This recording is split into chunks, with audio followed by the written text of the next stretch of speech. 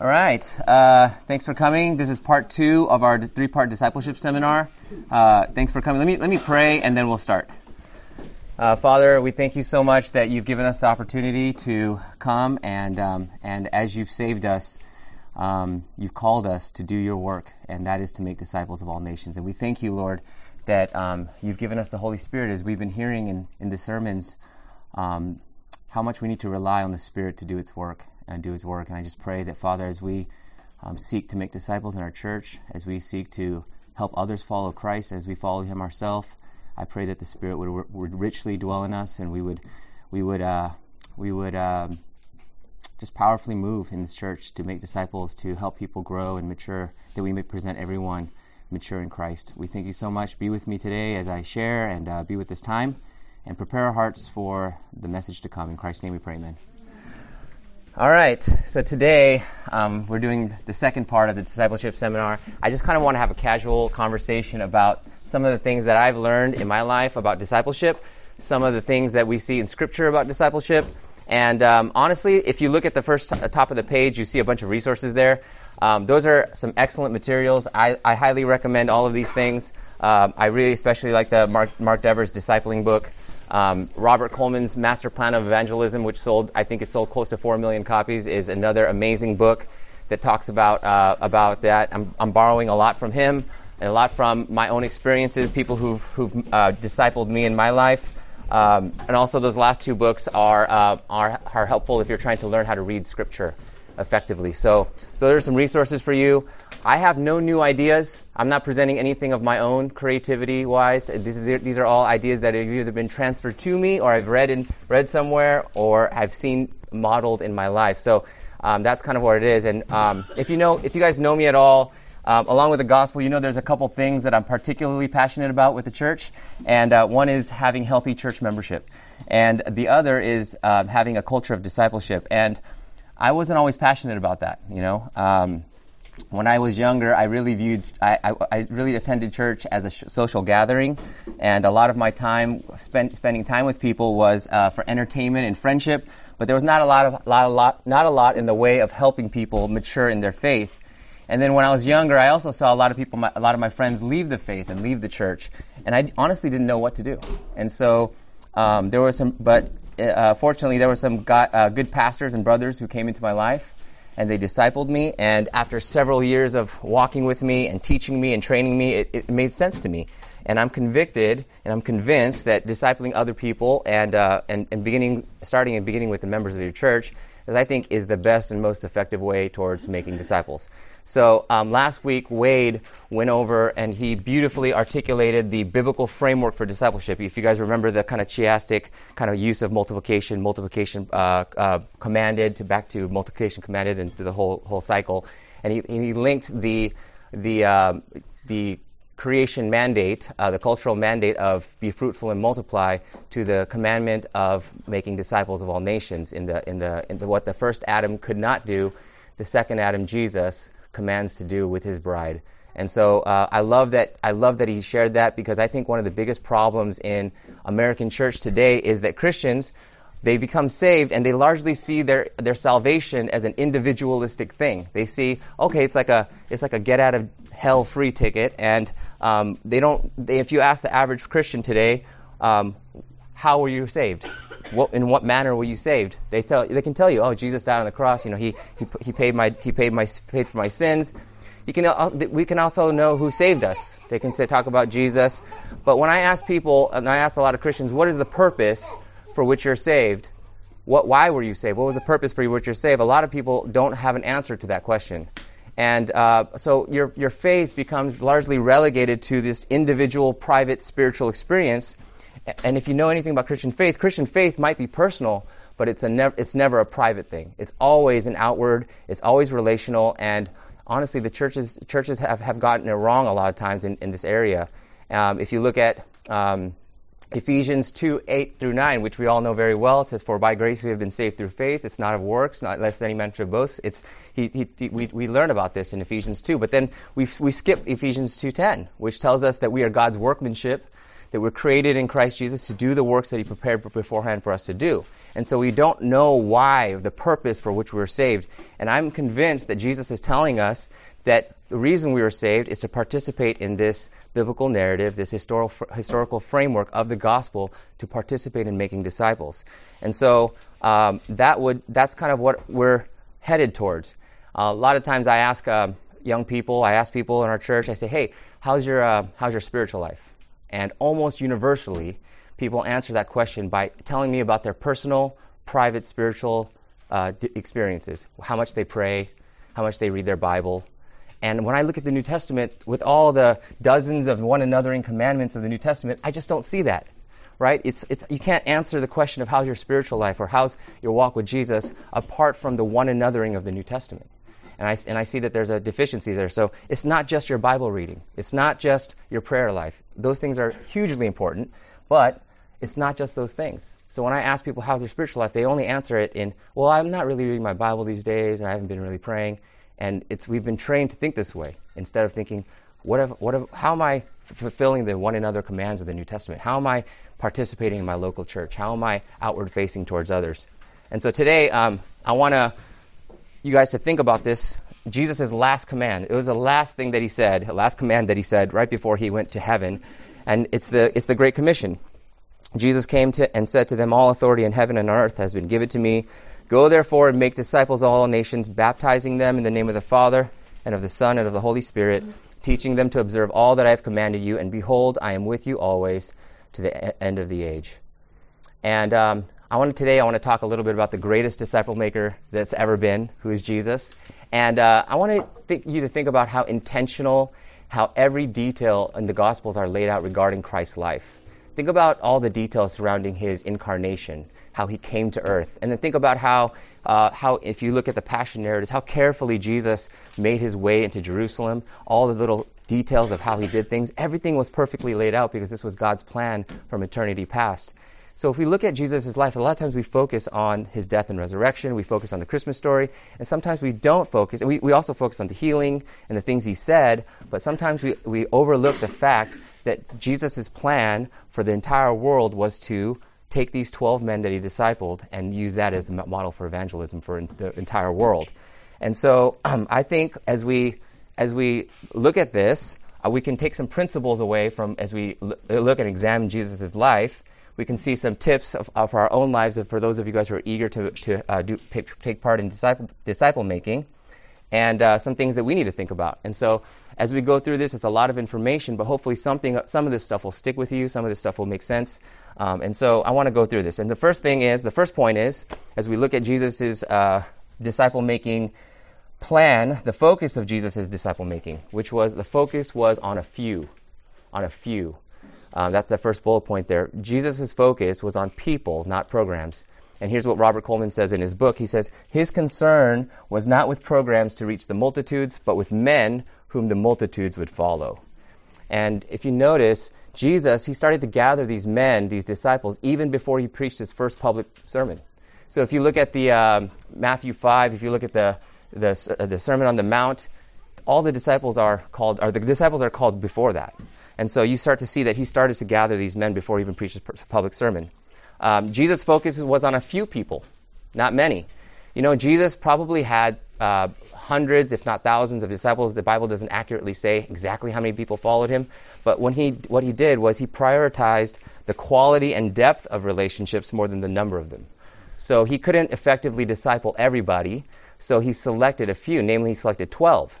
And some scholars say that up to 60% of his public ministry, which we focus on the sermons and the healings, but actually 60% of his public ministry was focused on the time with his disciples. And that's huge, right? We're looking at how did Jesus do ministry? He focused on a few men and quality and depth of the relationship. Jesus' focus on the few wasn't because he couldn't influence the masses. In fact, Jesus, you see several occasions where he's attracting thousands and thousands of people. And he was so good at attracting crowds, at one point, if you look at John 6:15, it says they wanted to take him by force to make him king. That's how good he was at reaching the crowds. And he was compassionate. There are so many verses where it says Jesus looked at them and had compassion on them, for they were like sheep without a shepherd, or had compassion on them because they didn't have any food to eat. But he constantly pushed back against this kind of superficial popularity. If you look at John 7:4, his brothers urge Jesus to show yourself to the world, and then Jesus kind of sneaks away and he doesn't show himself to the world, obviously. And time and again, what you see is that the Gospels tell of Jesus deliberately moving away of the crowds to spend time with his disciples, right? And he constantly pushes against this. Think about all the times he healed people and he said, "Hey, don't tell anybody. Don't tell anybody about this." And look at Mark 6:31 through 32. Josh, could you read that for us? And he said to them, "Come away by yourselves to a desolate place and rest a while. For many were coming and going, and they had no leisure even to eat. And they went away in the boat to a desolate place by themselves." Yeah, and there's so many passages like that in the Gospels. I love this particular passage. It's so beautiful. Like, so Jesus sends out his disciples, and he tells them to go preach. And so the disciples go and obey, and they tell people to preach, and they preach repentance. And they come back and they tell all that they experienced, right? They're having this discussion with Jesus. And Jesus says, "Come on, let's go away. You guys been working hard. Let's go away by ourselves to a desolate place and rest." And actually, they didn't get to rest because that's where the 5,000 came and you had to feed them. But it was something that happened. Let's see, where am I? I lost my place. And also, lastly, Jesus' focus wasn't on making converts. His focus was on making disciples. And I think that's an important distinction. If you measured by church standards today, Jesus' ministry wasn't very successful. Think about the crowds of people who followed him. Sometimes he had thousands and thousands. If you think about the feeding of the 5,000 and that's just the men, it could have been easily 15 to 20,000 people there in that crowd. If you think about all the people that followed him around, relatively few of them were converted. And that's something that's important. Conversions can be made in a moment. Disciples have to be made over a lifetime. And I think that's really huge. Jesus was focusing on that. And I would say, I want to add here a little bit about if you're involved in cross-cultural missions or if you're in overseas missions. I think especially we've got to pay attention here because missions agencies need to partner with churches and local churches to plant churches that will be discipling hubs for future ministries, right? They're not there to just make converts and leave. They got to be there and plant churches and teach the people there and walk and train with them. So I think that's something that's a kind of an aside, but I thought that it would be good to mention. So again, the focus of Jesus' disciple was making a few quality key relationships. You guys have any questions so far? Feel free to. Oh, by the way, feel free to ask any questions and think of questions for the end. All right, second point. These few of Jesus' disciple making. I want to talk a little bit about the 12. Right? You guys know about these 12 disciples. How did Jesus choose the 12? And I think this was great in Luke 6:12 through 13. Tay, could you read that for us? In these days, he went out to the mountain to pray, and all night he continued in prayer to God. And when day came, he called his disciples and chose from them 12. I thought that was so amazing, right? Jesus is going to pick his disciples, and what does he do? He goes into the mountain. He just prays all night for his disciples. If you guys are thinking about who do I talk to, who are the people that I need to make disciples of, who are the coworkers or family members or church members I need to reach to, man, if we're not praying, we're doing something wrong, right? Jesus praying, and he's setting this example for us. And okay, great. And what kind of men were they? What is distinguishing about these 12 men? Actually, not very much. Most simply stated, they were just ordinary men. There's nothing spectacular about them. There's no appreciable gifts. In fact, if you look at Jesus wasn't thinking about, okay, are these guys going to get along? Because if you look, he picked Levi the tax collector, Matthew the tax collector, and he picked Simon the zealot. Those are like the two mutually opposed people, right? They hated each other, and these people were in the same group. So if you think about it, he just picked ordinary guys.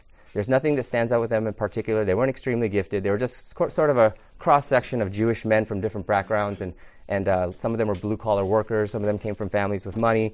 And look, in Acts 14, some of the people who are listening to Peter and John, they say, well, hey, when they perceived that Peter and John were uneducated common men, they were astonished. Right? These were just regular old dudes, right? And so I think that's something that's also good to know. Jesus wasn't looking for the most talented. He wasn't looking for the most gifted people. He was just looking for men. But what we can notice about these 12 men, they had three key characteristics which I think constitute good disciples. And I think they were willing, one. they were available, and they were teachable. And I think that's really, really important if you're looking for disciples or if you're trying to be a disciple. Look, they willingly left their past lives and they availed themselves to follow Jesus wherever he would lead. I think that's so important. Think about that. They just left and they went with Jesus wherever he went. And I think the most important characteristic is that they were teachable. When I was reading through the Gospels, I read through some of the Gospels this week, and the way I read it was I was trying to read with a focus on how Jesus interacted with his disciples. I wasn't thinking about Jesus' teaching or the theology or the cross. I was really focusing on how was Jesus interacting with his disciples.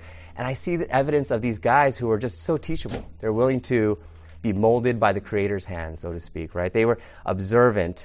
They're constantly seeing what was going on. They were constantly asking questions of Jesus, right? They're willing to share and discuss, like after they came back from their preaching time. And they obeyed his commands. When Jesus said do something, they did it. And if you read through the Gospels, sometimes things happen, and then later the disciples will question Jesus about it, right? So think about the parable of the sower, right? When he explained the four soils, and later disciples privately asked him what the parable meant, right? Or you think about in Mark 9:28, his disciples asked him privately, this was about a demon they couldn't cast out. Why couldn't we cast out that demon, right? So they were wanting to learn. Mark 10:26. They were exceedingly astonished and said to them, who then can be saved? Right? Because he's talking about the rich young ruler. And they're constantly asking Jesus questions to get answers from him. And then look at Mark 6:30. This is after they came back. The apostles returned to Jesus and told him all that they had done and taught. They were discussing with Jesus. They were sharing with Jesus what happened in the time that they were doing ministry. I want to ask you guys a question. Do you guys think you guys are teachable? Do you consider yourself a teachable person? I think that's probably the most important characteristic of a disciple. If you're trying to pick people to disciple and you have to decide, I think this is one of the key traits to look for. And I can pretty much tell in my experience of being with young guys and discipling them, I can pretty much tell who the teachable ones are. They're the ones who come and they've done all the notes, right? They take all their notes. You look in their thing, they're ready, right? They've done the readings, right? They're ready to go, right? These people are wanting to learn. They're eager, right? They show up and they're ready to go. And so I think that's a great characteristic. And these characteristics are not just of good disciples, but they're also good for disciple makers. Disciple makers are also willing, available, and teachable. Let me ask you guys this. Do people have access to you? When they need you, do they think that you'll be available if you need them to call you? Do you pick up their phone calls? Do they know that you're going to pick up their phone calls? I think these are ways that we can know that we can be good disciple makers. Tina calls me sometimes. And whenever Tina calls, I know she's not just calling me to say, hey, what's up? She's calling me because there's a question that she has, something about her life, something. And when I see her phone number, I pick up because I know she's going to ask me something, and I want to pick up. I read this book, for example. Here's another one. I'm constantly learning, too, about what it means to disciple others. I read this book called Not Yet Married. It's about dating, singleness. When I read that? I read that 2 years ago, 4 years after I'd been married. But why did I read that? Because I realized if I want to help young people in their singleness and their dating, I need to learn. So if you want to be a disciple, part of it is we have to learn, right? I remember a young guy that I was with, and he was addicted to drugs and alcohol. I'm going to talk a little bit about him later. But I just had to learn about the 12 steps for AA because I didn't know what it was. I had to read books on addiction, and I had to go through the CCEF website and read David Powlison articles because I didn't know any of this stuff. So I think it's important that we continually teach ourselves and learn and grow in this area. So that's another point. All right, so another thing about the 12. I think I'm not doing good on time, but Jesus had an inner circle, and I think this is so awesome. Look at Mark 5:37. This was on the way to Jesus raising Jairus' dead daughter. He says, and he allowed no one to follow him except Peter, James, and John. And look at the Mark 9:2. This is the Mount of the Transfiguration. Jesus took with him Peter, James, and John and led them up to a high mountain by themselves, and he was transfigured before them. And I think if you are doing a group or if you have a group of friends, I think inner circles are wonderful. I think they're a great way, and they're a great way to exist to draw out more intense things in discipleship that you can only have in deep intimacy, in deep relationship. And I think there's a lot of talk sometimes at churches about the danger of cliques, I think it's a real danger. I think we shouldn't have cliques. But I think the danger of cliques is when people form their cliques around external factors. Like we like to hang out together, or we all like basketball, or, I think those cliques aren't necessarily helpful. But I think cliques that are formed for the deep intimacy, the things that you can only draw out with a select few, I think that's a great thing. I think Jesus models that himself. And if you notice, although the disciples murmured and they complained about a lot of things, there's actually no record of complaint that the other disciples regarding Jesus' inner circle. And you don't see that. You don't see everyone murmuring about that. So I think that's something also that we can learn from Jesus' example. All right. No questions. Okay. Feel free. Oh, yes. Huh? Go. Yes, Dorothy.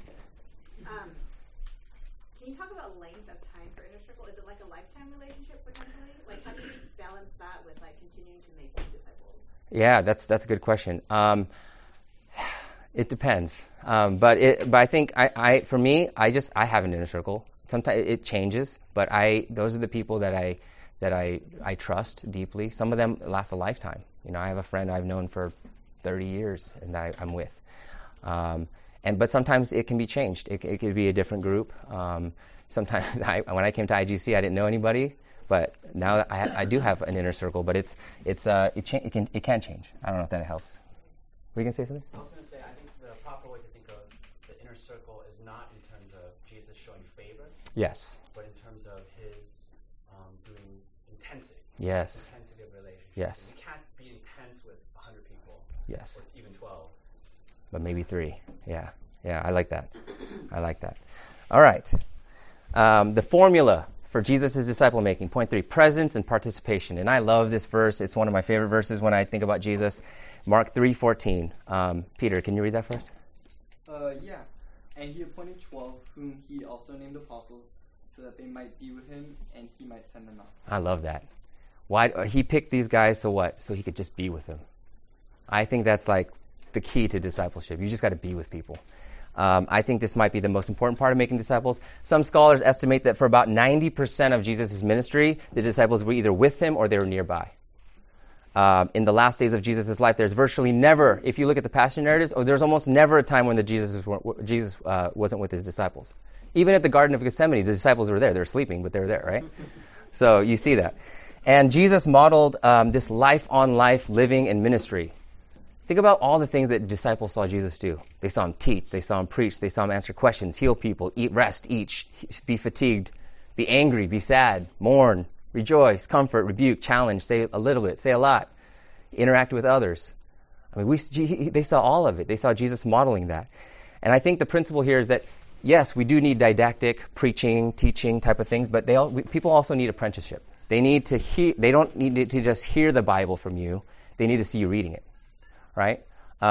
Parents, you probably see this better than anybody, right? Kids just do what you do, right? If they see you doing something, they want to do it. And I think that's something that we can take away from Jesus' life. People need to see how you live. People need to see you stumble and they struggle and fight and thrive, rejoice, mourn, grow, learn, forgive, show grace, excel. People need to see that. Tay, I've been in this relationship with Tay for the longer than anybody, 15 years. He was there. You guys met like the 2016 version of me and Annie, but Tay was there from like the beginning. And sometimes me and Annie would fight. Like at the beginning of our marriage, Tay would be there and we'd be fighting in the house. And Tay would be like, "Should I leave?" And I'm like, "No, you guys." Me and Annie were like, "No, you stay here. You need just to watch, right?" But you know what? Tay would sit there, and then he would be awkwardly sitting there, but he would also see us resolve the issue too.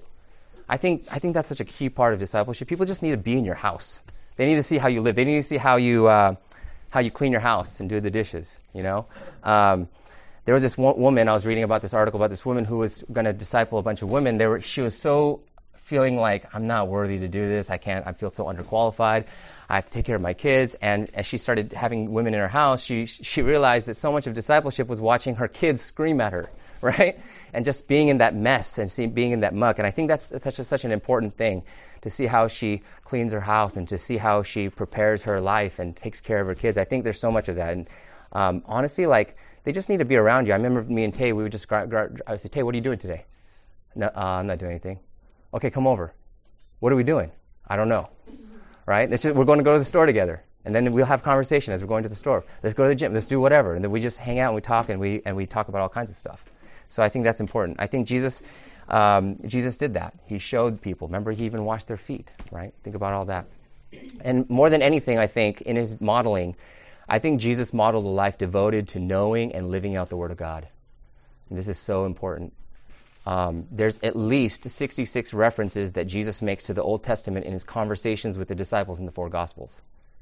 And that's not including the 90-plus allusions to the Old Testament in speaking with others.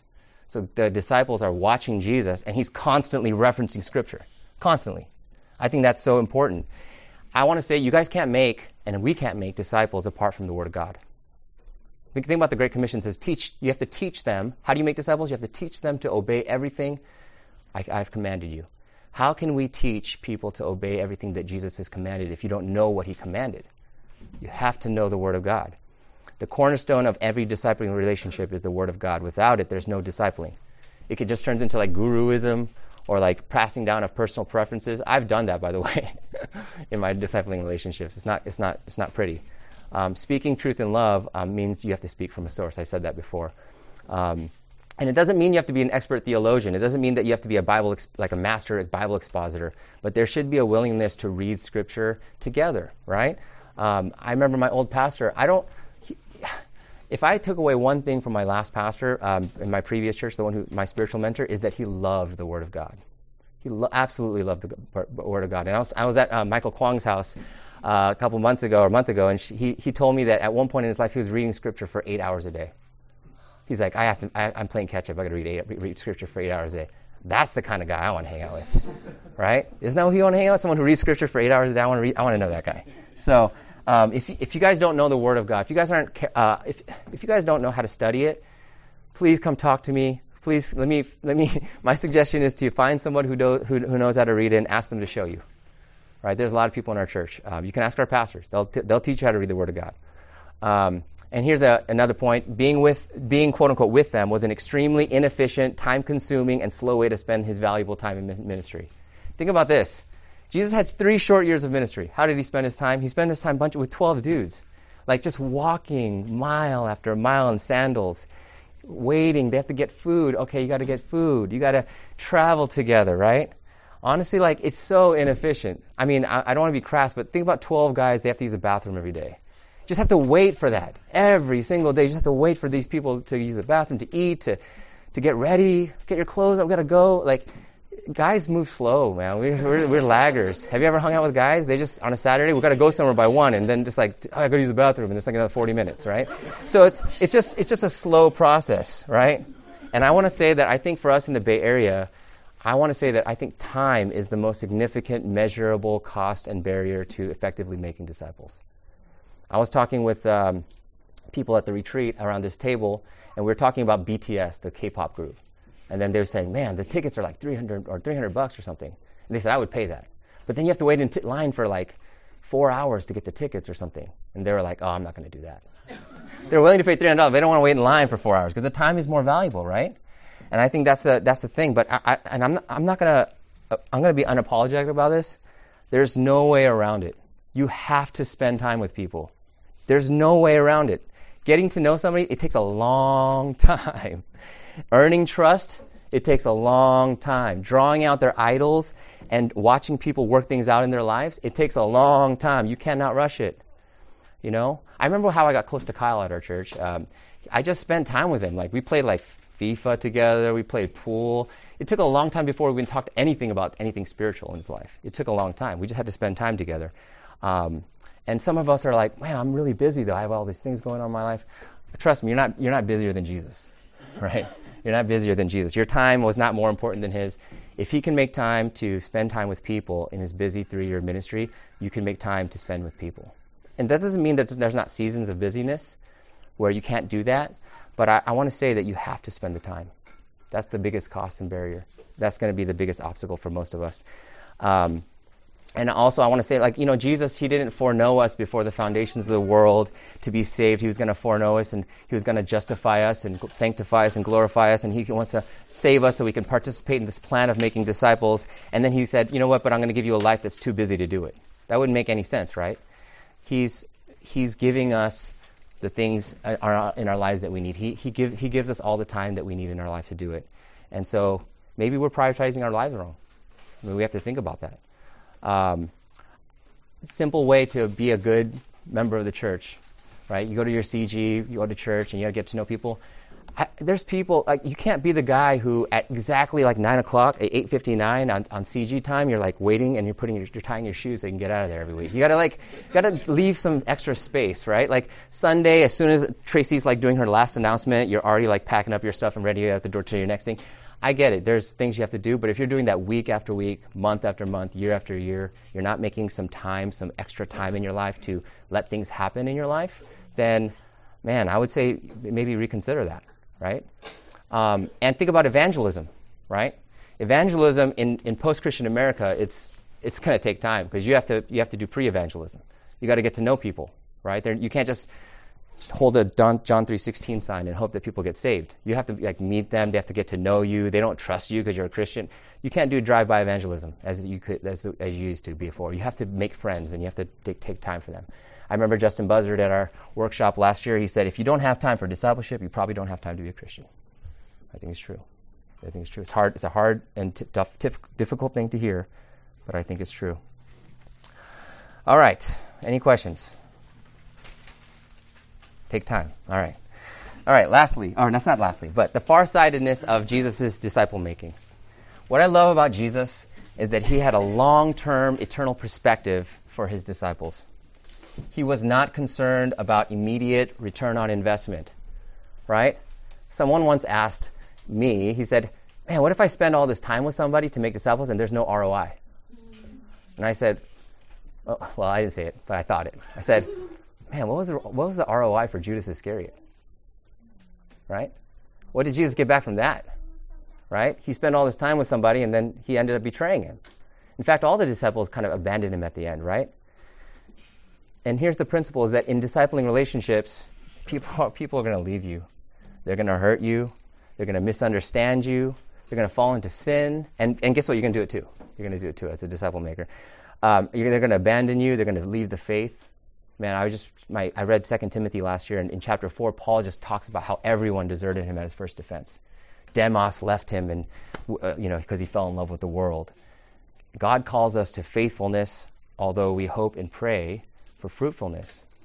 And what we have to understand is that Jesus didn't even get to see them fully matured, in their full mature state. Right? He ascended into heaven, then the Pentecost came, and they were filled with the Holy Spirit. Then they started doing stuff. So most disciples did most of their faithful and fruitful work after Jesus ascended into heaven. He didn't get to see it physically, right? And I think that's a principle too. Sometimes you don't get to see that. You don't get to see people how the effects of your discipling on them, how it affected them until way later. Like you might not even see it ever in your lifetime. But we have to have a willingness to do that. I love Mark Dever's quote in this discipling book. It's one of my favorite quotes in that book. He says, discipling is the only way I can evangelize non-Christians and equip Christians in that one place where I can never travel, the future beyond my life. Discipling others is how I try to leave behind time bombs of grace. I love that phrase. Because you just never know what the time. I'm fortunate enough to see a couple people who grew up. I known Tay since he was in high school. I saw him. This is not a version of Tay that I imagined, where he's just like an amazing, faithful follower of Christ. But I was fortunate enough to see it. But I've seen a lot of people leave. But I've also been around enough to see some people come back to the faith. And we have to see that. We need to have like a holy imagination for people that we disciple. You know, when I meet with guys, I'm thinking like, man, could this be a future elder? Could this be a future deacon? Could this be a future missionary? Are they going to be a community group leader? How are they going to serve our church? I'm just thinking in my head, like, what's going to prevent them from doing that? And how can I help get them there? And lastly, Jesus focused his life on doing things on earth that he couldn't do in heaven. You know, there's a lot we can't do in heaven, right? Heaven's great, but there's a lot you can't do there. Have you ever thought about that? You can't evangelize in heaven, all right? You can't repent. You can't call anyone to repentance in heaven. You can't forgive people in heaven or show them mercy. You can't bear one another's burdens in heaven, right? There'll be no burdens, right? You know what else you can't do? Can't make disciples, right? Remember last week, Wade talked about Daniel's vision in Daniel 7, where all nations from all tribes and tongues and people were gathered under the lordship of Jesus. Think about Revelation 7, right? The great multitude of people from all tribes and tongues. The Great Commission will be fulfilled one day, and we will no longer have an opportunity to make disciples. So we have to make disciples now while we have the chance, while we have the time in this life. So I think we have to have a future eternal mindset towards discipling and not get frustrated when things don't exactly turn out like, man, I did a Bible study with this guy this week and he didn't immediately fall down and repent. It doesn't work that way, right? It takes time, and we don't know how God's going to use that person's life. Okay, I'm rushing through this. Any questions? All right. I put this last thing in here as kind of an extra thought. This is more for following Jesus, right? Time and again when Jesus talks about discipleship, he clearly articulates the cost of discipleship to his followers and tells them that they must choose God over all else. Think about Jesus says hey, Jesus, I want to follow you, but my father died, so let me bury him. And Jesus replies to him, hey, you know what? Let the dead bury the dead. Right? He says, hey man, anyone who does not hate his mother or father or brother is not worthy to follow me. Right? He always tells people, hey, count the cost. Count the cost. He says that, right? Part of discipling has to help us involve getting to know and helping people that we disciple fight against their idolatries and strengthening their allegiance to Christ. Sometimes part of discipleship, I've found, it involves making sure that people understand that cost and not dumbing down the sharp edges of the gospel. A lot of the crowd, they turned away from Jesus because they're unwilling to count the cost of following, or they were unwilling to pay the cost of following Jesus. And if it was true for Jesus, how much more for us, right? And I want to say something kind of carefully. I think that a lot of people, they don't disciple others because they don't know how to do it, right? The disciple making is on, and they're not equipped, and they need more training. But I think there's a lot of people in churches that aren't making disciples. They're not doing this thing because maybe they're not disciples. And I think that's something that we have to think about. I'm not saying that you have to make disciples to become a Christian. But I'm saying that if Ephesians 2:8-9 is true and we are saved by grace through faith and that Jesus prepared for us works beforehand, then faith that we receive is never alone. It's always accompanied by fruit, and something that we have to think about as well. So the question for all of us is, do we know the gospel? Do we know the cost of following Jesus? Have you counted the cost? It does cost something. So I did want to say that as an aside. So the final summary of what I've been saying is that Jesus' primary earthly ministry focused around a few ordinary men that he would be with, that he would consecrate, and he would send out. Jesus modeled life-on-life discipleship with them with an emphasis on the Word of God.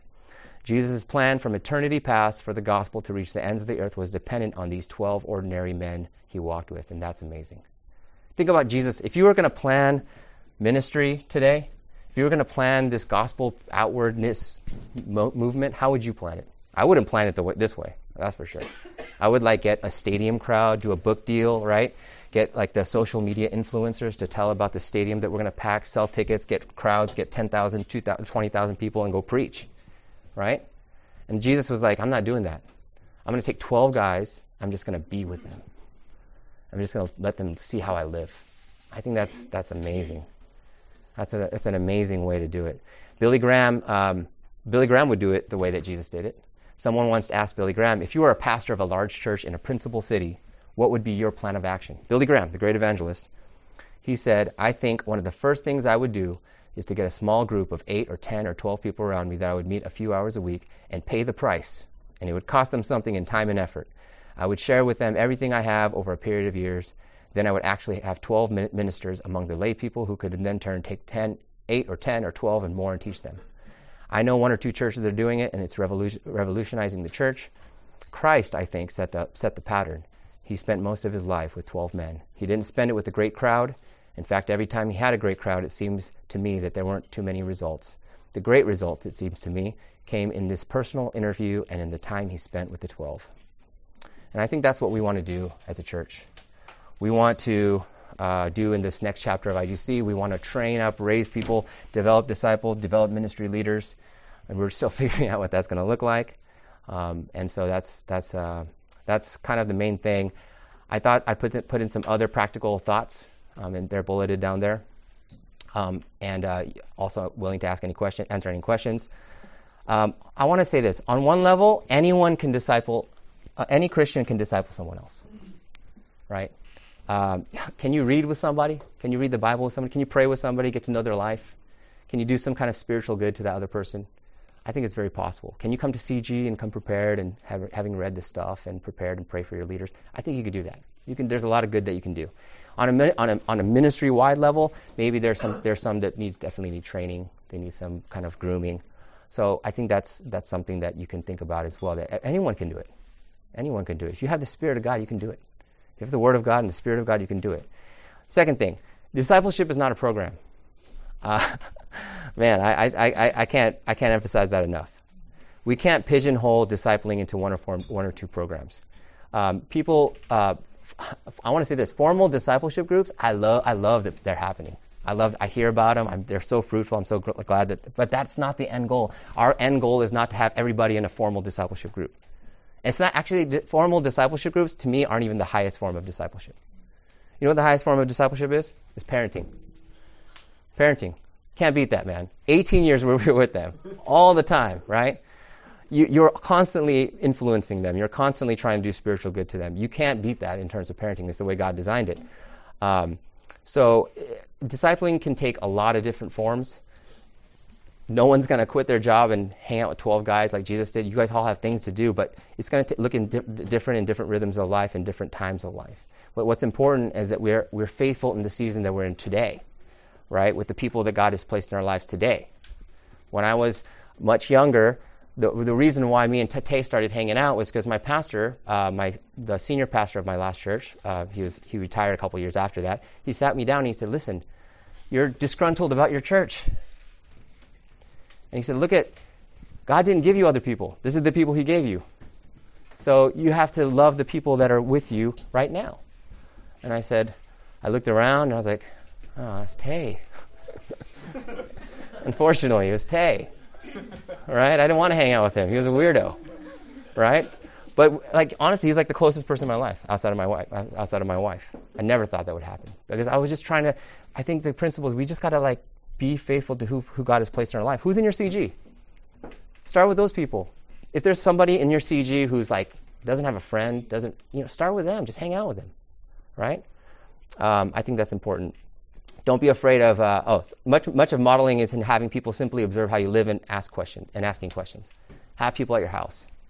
Let them see how you live. We talked about that. Don't be afraid to make mistakes. Mistakes are part of discipleship too. And I think a lot of times I've been able to show people through a lot of the mistakes I made. I'll tell you this really embarrassing story. I was with this one kid who was really young, and we decided to go see a movie together. I said, "I'll take you to a movie." It was a comedy, and I thought it would be funny. It was before the days where you could read about movies, right? So I went and we watched the movie, and honestly, about 20 minutes in, I realized this is a totally inappropriate movie, and I felt really bad. So I said, "Hey, we got to go." So we just left in the middle of the movie, and I had to profusely. I said, "I'm sorry, man. I didn't realize," and I felt bad about that. That was dumb of me. I've made a countless number of mistakes. I can tell you. I just come talk to me. I'll tell you about all the stupid things that I've done over the years. Okay. And lastly, I think we have to try it. Try it. I went to a Justin Buzzer discipling seminar in 2014, and then I was like, "Hey, I'm just going to try it." And then I just hey man, you want to meet with me at Nations every Wednesday? That's how that happened. It wasn't even successful. We stopped meeting after several months. But you got to try something. I think Jesus, He gave us this great command to make disciples, but if you look at the command, it's wedged between two promises. Jesus says to them, "All authority in heaven and earth has been given to me." And then at the end he says, "And behold, I am with you always, even to the end of age." God's power, God's presence, there in the middle is the command. I think that's an amazing thing. And I love that Wade's been preaching about trusting in the Holy Spirit to do what man can't do. Some of us, we just need to take a chance. We just need to find somebody and just be like, "Hey, you want to get together? You want to just hang out and talk about stuff and get to know each other?" I think God will be honored if you try, you pray earnestly, and you willingly let people in your life. Any questions? Yes. I have more of a conflict question. Yeah. I think one of the biggest barriers that I've heard from people is that everybody wants to be discipled and not discipled. Mm-mm. Nobody feels that they're prepared Mm. to be a discipler, Mm. or that they are like senior enough or wise enough, Mhm. or so. And I think that's difficult. Mm-hmm. But I think most people should have some relationships where they're being discipled, and some relationships where they are discipling. Mm. So everybody, probably throughout your life, there are people you should be learning from, Mm-hmm. and there are people who should be learning from you. Yes. And so I think that's a lifetime commitment. But also, if you want to disciple somebody, sometimes people are new believers or aren't as committed to the faith, or sometimes it just means hanging out for a while Mhm. and then talking to them about spiritual things. You don't have to say, "Do you want to join my discipleship group?" Yes. You can just say, "Hey, can we go out and get a meal? Do you want to come over to my house? Do you want to do something?" Mm-hmm. So it could be somebody 20 years older than you, Mm-hmm. and you could just say, "Hey, I want to hang out with you. Yeah. I want to get to know you more Mm-hmm. and see what your life is like." And then as the relationship grows, maybe you learn that this is somebody who is discipling you. Mm. Maybe they are more wise than you. Mm. But a lot of times, if you are trying to follow God, they can learn from that as well. So I think the idea of trying to avoid the program, I think there's also some people who would like to see more of like a rollout of, this is the sign-up sheet, and this is who you're going to be assigned to. One of the reasons we've resisted that is because it's messier. Life is messier than that. And sometimes just getting to know people and spending time with people and investing in people, that's how it happens. Yeah. I think I can use Josh as an example. Josh was like, "Hey, will you disciple?" I think he was going around in a CG going, "Hey, will you disciple me?" And then he got into a discipleship group, and Tay was like, "Okay, I'll do it." So I think sometimes you just have to ask. Just ask if you want to be discipled, if you want to whatever, just ask. And I think that's a great way to do it. We gotta go. I want to tell you guys one last story. Yesterday, Tay and I, we drove to Bethel Island. It's in Antioch. It's past Antioch. We went to go see an old friend of ours, Steve. I've known Steve for almost 10 years now. He's a recovering drug and alcohol addict, and he's in a long-term program out there. And he's there, and it's tough. He's been there for 5 months. And me and Tay spent a lot of time with him. And he was in my house. He lived with me. He was addicted. I would have to go to local corner stores and show him the picture and say, "Don't let this guy buy anything from you." And he had to live with me for a long time. And we've had our ups and downs. It was difficult. But Tay was there. I have some crazy stories with him. He was there. He's doing great. He's doing great. I was so encouraged yesterday. Me and Tay were having these long conversations on the drive there and back, because it was like an hour each way. And we were so encouraged by what God is doing in his life. And I haven't seen this guy for years. But his mom reached out to me and said, can you go visit him? And so me and Tay drove out. And as I was talking to him, he told me that in his rehab program, he's living in this house in the middle of nowhere. And there's 7 or 8 guys that he has to live with every single day. And he wakes up with them, he eats with them, they do Bible studies together, they read. It's actually the part of the group is Francis Chan's brother does some of the ministry there. So it's the Chan family, they're doing it out there. And you know what he told me yesterday? Man, this just like hit me so hard, and I was like, man, this is perfect. And I told him I was going to share it. He said, discipleship for you is really important, because he's talking about the relationship he has with these other guys. And he said, man, if I don't do discipleship, I'll literally die. Because I'll want to go out of here, and I'll go back to my old life, and I'll probably die, physically and spiritually. If we don't disciple each other, I'll die. And if they'll die. And I believe that if we don't disciple people at IGC, some of us are going to die. There's people in the church who, because they're not in relationships with people who are loving them into following Christ, they're in danger. They're in spiritual danger, and they need to be discipled. And as an elder, the burden of my heart is I don't want there to be gaps in care, right? I hear about people who are about to leave the church or they're struggling, and I want to reach them, but I realize that they're 5 degrees separated from my life. There's somebody else who should be much closer to them who's supposed to have that conversation with them. And I feel frustrated because I want to talk to them, but I realize that person should probably have talked to them. How come they're not talking to them? And it's because we still need to develop a culture of discipleship. Discipleship is so important.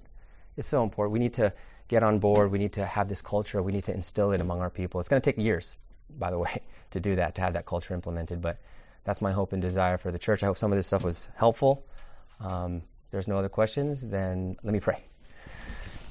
Father, we thank you, Lord, that as you came to earth, Father, you didn't just die and rise again, which was in and of itself just amazing. We can reflect on that forever. But Father, you also set a model for how you want us to do ministry. You set a model of being with people and showing them what life looks like and treasuring your word and showing them how to do life together. And I just love that. I love that you had that heart. I love that you just you came and you did that and your whole plan was focused around these 12 men. Father, how can we do discipleship at our church if we don't have the Holy Spirit? I pray, Father God, as we prepare our hearts for this sermon and this kind of final sermon from the 1 Corinthians series that we've been hearing, that you be with Wade right now. Father, that your Spirit would work in him. And Father, I pray that as we hear, Father, the Spirit will work in our hearts so that we would continually follow you, we would mature in Christ, and continue to make disciples everywhere we go, baptizing them in the name of the Father, Son, and the Holy Spirit, and teaching them to obey everything that you have commanded them, knowing that your power is with us and knowing that you promise to be with us even to the very end of age. So we thank you, Father. Give us opportunities, strengthen us, and encourage us. In Christ's name, amen.